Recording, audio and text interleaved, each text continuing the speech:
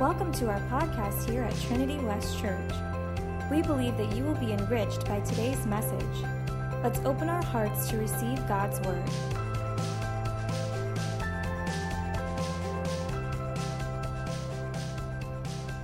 Genesis chapter 37.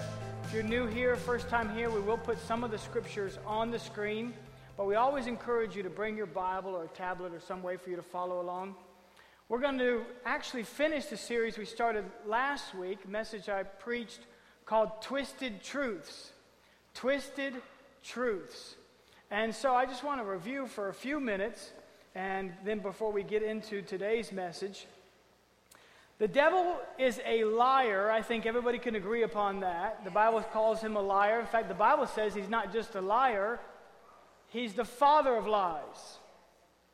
So he lies all the time, but he doesn't always just come at us with just a bold-faced lie.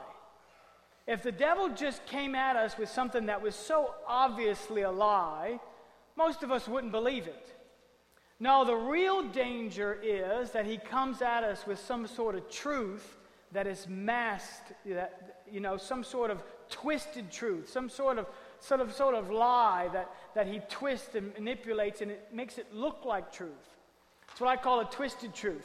So we said last week that this is what a twisted truth is. A twisted truth is a lie that is really based upon or founded upon natural facts.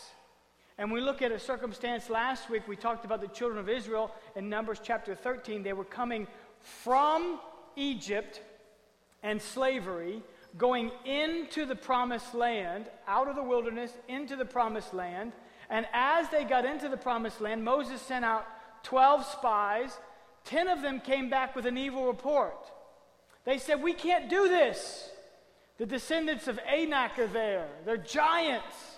Not only that, there's the Amalekites and the Amorites, and there's the Hittites and the Jebusites and the Canaanites." And they began to list all of the enemy that was there. And they began to just talk about how it can't be done. Just can't be done. And people believed them. 2 people brought a good report. Caleb and Joshua said, "No, we could do this. In fact, we need to do this, and we need to do it right now." But the people believed the evil report. They believed the twisted truth. They believe the lie. And it's easy to do because it looks bad. I mean, hey, there was enemies. Hey, the facts are this. There were Amorites there. There were Jebusites there. Hey, there were Hittites there. But when it's presented the way they presented it, it looked like it was one big army. But those guys didn't fight together. They didn't like each other. They didn't work together. All you had to do is defeat them one after another, after another. And listen, hey, even if they did fight together, even if they did work together, hey, God's a big enough God to where he could defeat them. I don't care if they all work together, if they were all scattered, God can do anything, amen? So we can't believe the lie of the enemy. And here's what they did, and here's where the real danger is. They fell into the trap. And the first trap they really fell into is they magnified their enemy. They magnified their enemy. They made such a big deal out of all these different armies that were coming against them. They just said, "Hey, man, this is impossible." In fact, if you read it, it actually says this: "Hey, man, compared to them, we're like grasshoppers in their sight."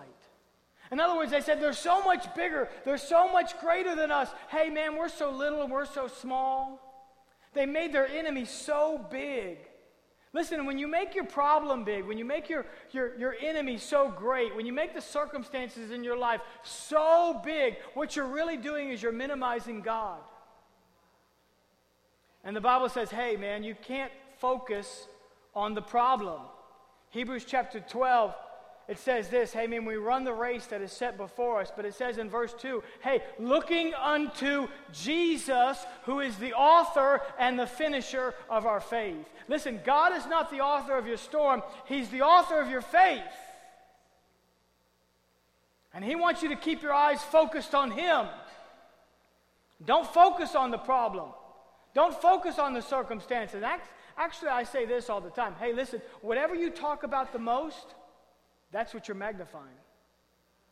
Did you hear me now? Whatever you talk about the most, that's what you're magnifying.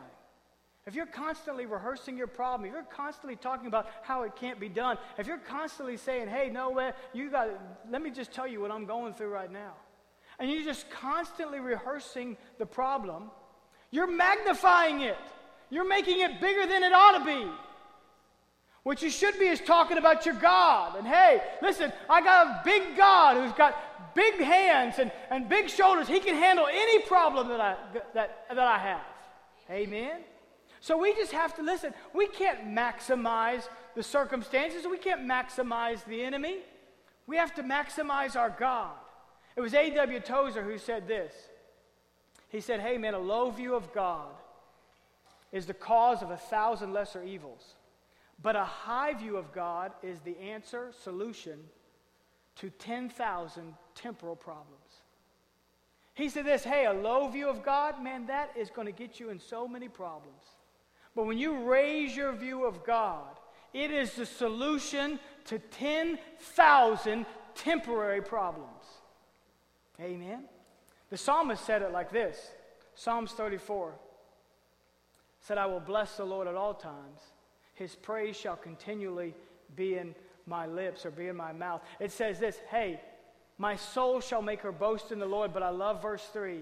It says this, oh, magnify the Lord with me. Come, would you let us exalt his name together. Magnify God. Make a big deal out of God. Make God as big as he ought to be. Listen, minimize the problem, minimize the circumstances, minimize the enemy, but make a big deal out of God. And they failed to do that. And it caused them problem after problem after problem. And then the second trap that's so easy to fall into is this. Hey, not only did they magnify the enemy, they believe manufactured evidence. And this is the problem that we get into when we believe manufactured evidence.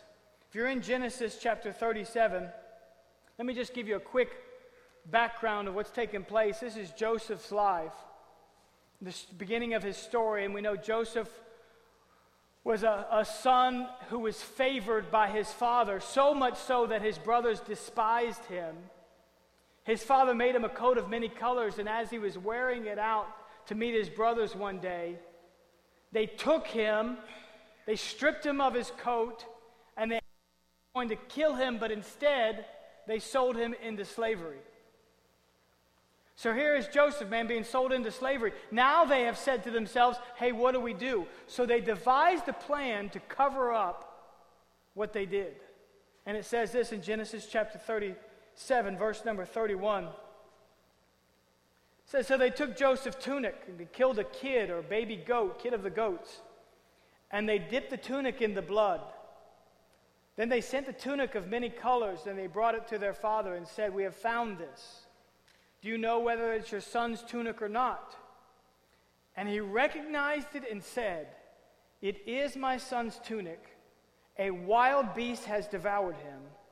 And without doubt, Joseph is torn to pieces. Then Jacob tore his clothes, put sackcloth on his waist, and mourned for his son many days. Think about what exactly took place. They didn't lie, right? What they did is they manipulated what happened. They didn't come out to their father and they said, hey, Joseph's been killed. We saw it with our own eyes. He's been devoured by a wild beast, and here is his coat that's been torn to pieces, filled with blood. No. All they did was take this coat. They ripped it, they dipped it in blood, and they presented it to their father, and they said, we don't know what happened, but here, is this your son's tunic? Is this his coat? And it was Jacob's own mind. He came to his own conclusions, and what he decided is, I am going to believe the worst. I'm going to think about the worst possible thing that could have happened to my son, and that's what I will believe. He came to his own conclusion based on manufactured evidence. He said this, This is my son's coat. He must have been killed by a wild beast. And listen to this, and without doubt, Joseph's dead. Without doubt. No doubt in my mind. Now let's just think about that for just a minute. If we were to take this and we were to present it into a court of law and we were to say, hey, let's just make a case for is Joseph alive or is he no longer alive? Let's just make a case. What do we have for evidence? Well, the only piece of evidence we have is a part of a coat that has been ripped and dipped in blood. That's all we have. There's no DNA testing back then. There's nothing else. It's just this is all the evidence we have. We do not have a body. We do not have eyewitnesses. All we have is this coat. That's it. And based on that flimsy evidence, Jacob believed a lie. Now let me ask you this question this morning. What evidence are you looking at in your own life? What are you looking at today? What circumstance are you facing? What situation are you really looking at throughout the week, this morning even? And is it possible that we have believed a lie ourselves sometimes based on very flimsy evidence? Is it possible that all the evidence isn't in? Is it possible that there's more to the story? Is it possible that, no, that's not the truth? See, our mind tries to play tricks on us and say, no, it's without a doubt. This thing is, without doubt, you're going under. Without doubt, you're going to have to live in pain the rest of your life. Without doubt, your marriage is over. Without doubt, you're going to die a premature death. Without doubt, the debt is going to swallow you up. You'll be in financial ruin. You see what I'm saying? The enemy comes in and he tries to present his case and he presents very flimsy evidence. But sometimes we believe it. We believe the lie. And that's what happened with Jacob. And if we're not careful, it's what happens with us. We get trapped into believing some sort of lie. What evidence are you looking at today? Last week I gave you one of the truths that gets twisted in our life. Let me give you the second one this morning. The second one is this. It's too late. It's over. It will never change. It's too late. It's over. It will never change. People believe this. They believe this about situations. They believe this about circumstances. They believe this about the problems that they're facing. They think to themselves, no. It's too late. It really is over. Or they're looking at a situation and they say, no. That situation will never change. It will never, ever change. I read last week from 2 Kings chapter 6, the story of Elisha, how he was surrounded by such a great army and his servant was in panic and he didn't know what he was going to do. But Elisha said, hey, don't worry, there's more for us than there are against us. And in the very next chapter, in chapter 7, there was a famine that had overtaken the land, and the situation was completely hopeless. Hopeless. The entire country was in devastation and ruin. And Elisha had a word from God that said this: tomorrow, at this exact same time, everything changes. Tomorrow, everything turns around. And there was one guy that had the king's ear. He said, no, I don't believe that for a minute. I don't believe that for 1 minute. God would have to open up the windows of heaven for that to happen. God would have to pour down money from heaven for that to happen. Well, I'm here to tell you this. God can open up the windows of heaven. God can perform a miracle. God can put relationships back together. Don't you ever believe that it's over, that it's too late, or that it'll never change. Amen? You do not believe that lie. Don't believe the lie. And here's exactly what happened. There was an army that was just outside of the city.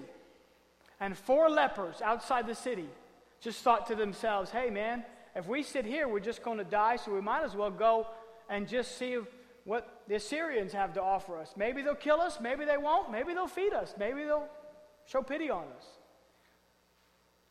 While they were on their way, God caused this ambush to take place to this army. And all of a sudden, this army heard the sound of chariots and horses. And they got up and they started fleeing here and fleeing there and killing themselves. All sorts of chaos took place, so that when the lepers came upon the enemy's camp, all they found was gold, silver, and treasures. They found food. They found all the riches that this army had taken from every other nation. They walked upon a gold mine. And they actually started eating, and then they said to themselves, hey, man, we need to share this with everybody. And they took everybody back to that camp, and the entire economy of the nation was turned around in 24 hours. In 24 hours, everything changed, and there was such a mad rush on the city that the man who doubted it tried to stand in the way of the mad rush, everybody coming into the city, and he was trampled to death, and the word of Elisha came to pass because he doubted the word of God. Listen, we cannot doubt. We have to believe that God can turn anything around. And there's 4 specific areas I want to talk to you about. And the first one is this: it's family situations. Maybe you're here and you say, hey, in my family, I've been ostracized, or hey, my kids have walked away from God, or hey, my marriage is falling apart, relationships are broken in my home, I don't know what I'm going to do.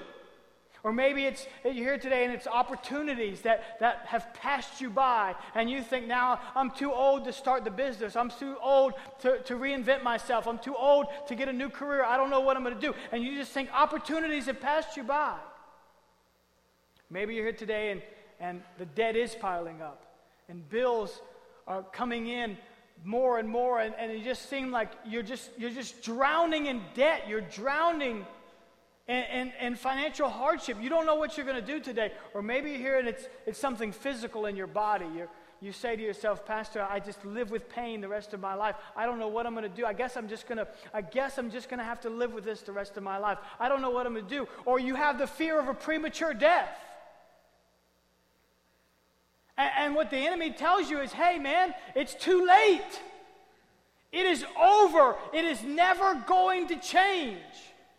And he presents some sort of flimsy little argument, a little pain in your body, or a fight with your spouse, or all of a sudden a season in your life when finances are tight, and all of a sudden fear just grips your life, and you say, what are we going to do now? What do we do now? And you just start to believe the lie of the enemy. Listen, we have to stand strong, and we have to say, no. It doesn't matter what circumstances I'm looking at. It doesn't matter what I'm facing. It doesn't matter what my natural eyes are seeing.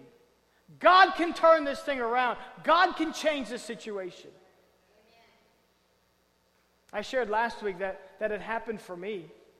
In 2000, I shared a little bit last week. Cynthia and I went through the perfect storm. Man, we had problems on 3 different fronts, and man, it was overwhelming me. And I really thought to myself, I was not going to survive it. And I loved God. I read my Bible. I prayed, and I was the pastor of a church. Let me tell you, Christians who come to church every week, who do their devotions, who pastor churches or in ministry, you're not immune, right, to problems and struggles and circumstances that are contrary to what God has for your life. You're not immune to those. But what happened in my life is I literally believed the lie, and here's the lie I believed. And I not only believed it, I said it over and over again. I will never have a happy marriage. I said that over and over again. I said it to myself all the time. After every argument, after every fight we would have, after every circumstances where it just seemed like we were never going to get along, I used to say to myself all the time, I will never be happy. I will never have a happy marriage. I thought I couldn't divorce her because if I divorce her, then I'll have to step out of ministry, and I enjoyed so much what I do, and it's everything that I'd worked for and everything I wanted to do, and so I thought, okay, I'm not going to divorce her. We're just going to live miserable the rest of our life. I literally said that, and I believed it. Why? Because of evidence. And at the time, I didn't think it was so flimsy. We really didn't like each other, okay? We not only didn't like each other, we borderline hated each other. I mean, it wasn't so flimsy. I thought, no, this is a pretty good case here. I got some concrete evidence. God, her. She's Exhibit A. Do something. Please, Jesus, help me, right? That was my Exhibit A. I didn't know, I really believed I could never be happy. I really believed we were going to be miserable the rest of my life. Let me tell you, it didn't turn around overnight. It absolutely didn't. And I'm not here to promise you that it will. It did in 2 Kings chapter 7, and sometimes God does. And listen, God can do anything God wants to do. One of the circumstances turned around in just a few months. It didn't take but a few months for one thing to turn around. But for the marriage, it took a while. But you know what? God began to turn that thing around. But at some point, I had to stop believing the lie. At some point, I had to say, you know what? This thing can work. This thing can turn around. We can be friends. We can be happy. We can have a great marriage. I began to say, no. Just because we fight and just because we don't get along sometimes, it doesn't mean that that's the end of it. It doesn't mean that that's all there is to the story. God can turn the situation around. And God has, man. Today we're happy. We have a great marriage. Listen, Mondays is our day off. If you call me, this is what you're going to hear. This is the recording you'll hear. Hi, today's Monday, which means it's my day off, which means I won't be answering the phone and I won't be calling you back. Some of you have heard that before. And if you hear it, if you call me tomorrow, you're going to hear it again. Why? Because it's best friend day. The kids are back in school. Glory to God. Hallelujah. Man, the kids are back in school. Best friend day lives. Hallelujah. So we just get to enjoy each other, have fun. We just have a great time. That's our Mondays. So don't get sick. Don't go in the hospital. Don't let your life fall apart on a Monday. I'm not coming to see you. I'm not coming to visit you. Okay? No, if it's bad enough, I might. But, but other than that, listen, God's turned this situation around. Listen, and He'll do the same for you. He will do the same for you. Don't believe the lie that it's too late. Don't believe the lie that it's over. And don't believe the lie that it will never change. Listen, if you're doing that, you're basing your circumstances on real flimsy evidence, and what you're actually doing is you're maximizing your problems and you're minimizing your God. God can turn anything around. Here's what I'm going to ask you to do this morning. I'm going to ask you to bow your heads and close your eyes for just a moment.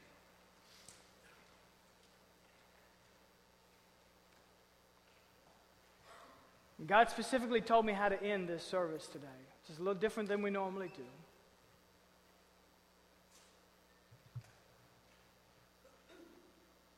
One more time, I want to ask you this question.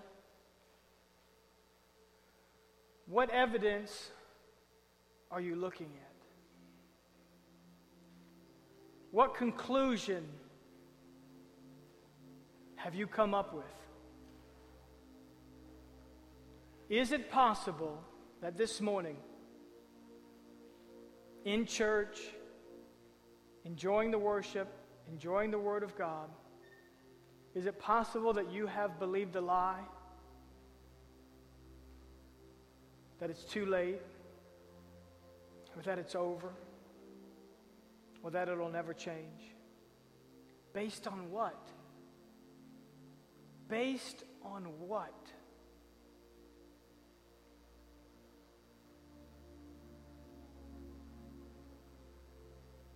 If you've believed that lie, you're looking at the wrong evidence. The evidence you should be looking at is a blood-stained cross, an empty grave, a risen Savior who is alive and well today, and a God who works miracles, who with one word, with one stretch of his hand, can turn your situation completely around. He can do anything, and he will. We just need to get out of the way, let God be God. I'm going to ask you to do this morning. Would everyone in here just stand to your feet this morning? And we're going to do something that I think is going to impact your life if you do it right. I want you to do this as you're standing. Would you close your eyes? Just close them. No looking around. And for just a moment, with everyone's eyes closed, for just a moment, what's your problem? What's your circumstances? What struggle are you facing right now? Let's give it just very quickly a second look. Maybe we need to look at it again. Maybe the enemy isn't that big. Maybe the problem isn't that great. Maybe the wall isn't so high. Maybe the struggle is not as bad as we really think it is. Just give it a second look for just a moment this morning. Hey, it's not as big as our God, is it? Look at it for just a moment. It's nowhere near as big as our God. Now take your eyes off of that. Keep your eyes closed, and would you do this? Hebrews chapter 12. Verse 2 says, looking unto Jesus, the author and the finisher of our faith. I want to read something to you this morning. And I want everyone to focus on every word that is being spoken out of my lips. I don't want anybody looking around. Just listen to these words this morning. Listen very quietly. Listen very intently. Psalms 121 says this: I will lift up my eyes to the hills, from whence comes my help. My help comes from the Lord, who made heaven and earth. He will not allow your foot to be moved. He who keeps you will not slumber. Behold, he who keeps Israel shall neither slumber nor sleep. The Lord is your keeper. The Lord is your shade at your right hand. The sun shall not strike you by day, nor the moon by night. The Lord shall preserve you from all evil. He shall preserve your soul. The Lord shall preserve your going out and your coming in from this time forth, even forevermore. Let me say it one more time. I said, the Lord shall preserve your going out and your coming in from this time forth and even forevermore. I will look unto the hills. Where does my help come from? Who's bigger than my problem? Who's bigger than my circumstance? Who's greater than the greatest struggle of my life? I will look on him. I'll turn my eyes to him. He'll be my focus. I'll stop magnifying my problem, and I'm going to start magnifying my God. I'm going to make a big deal out of God. I'm going to say that God can bring my family and bring them all back together. I'm going to say that God can turn those lost opportunities into new opportunities. I'm going to say that God can change the finances of my life and get me out of debt and get me prosperous. I'm going to say that God can heal my body. God can touch my life, and I will not taste death until my appointed time. Hallelujah. God can do anything. He can do anything. My eyes are fixed on him today. Now, would you do this morning? Let's just worship the Lord today. Let's just seal it. Let's worship God today. Let's turn our eyes to him, put our focus on him today, take our eyes off our circumstances, worship the Lord together this morning.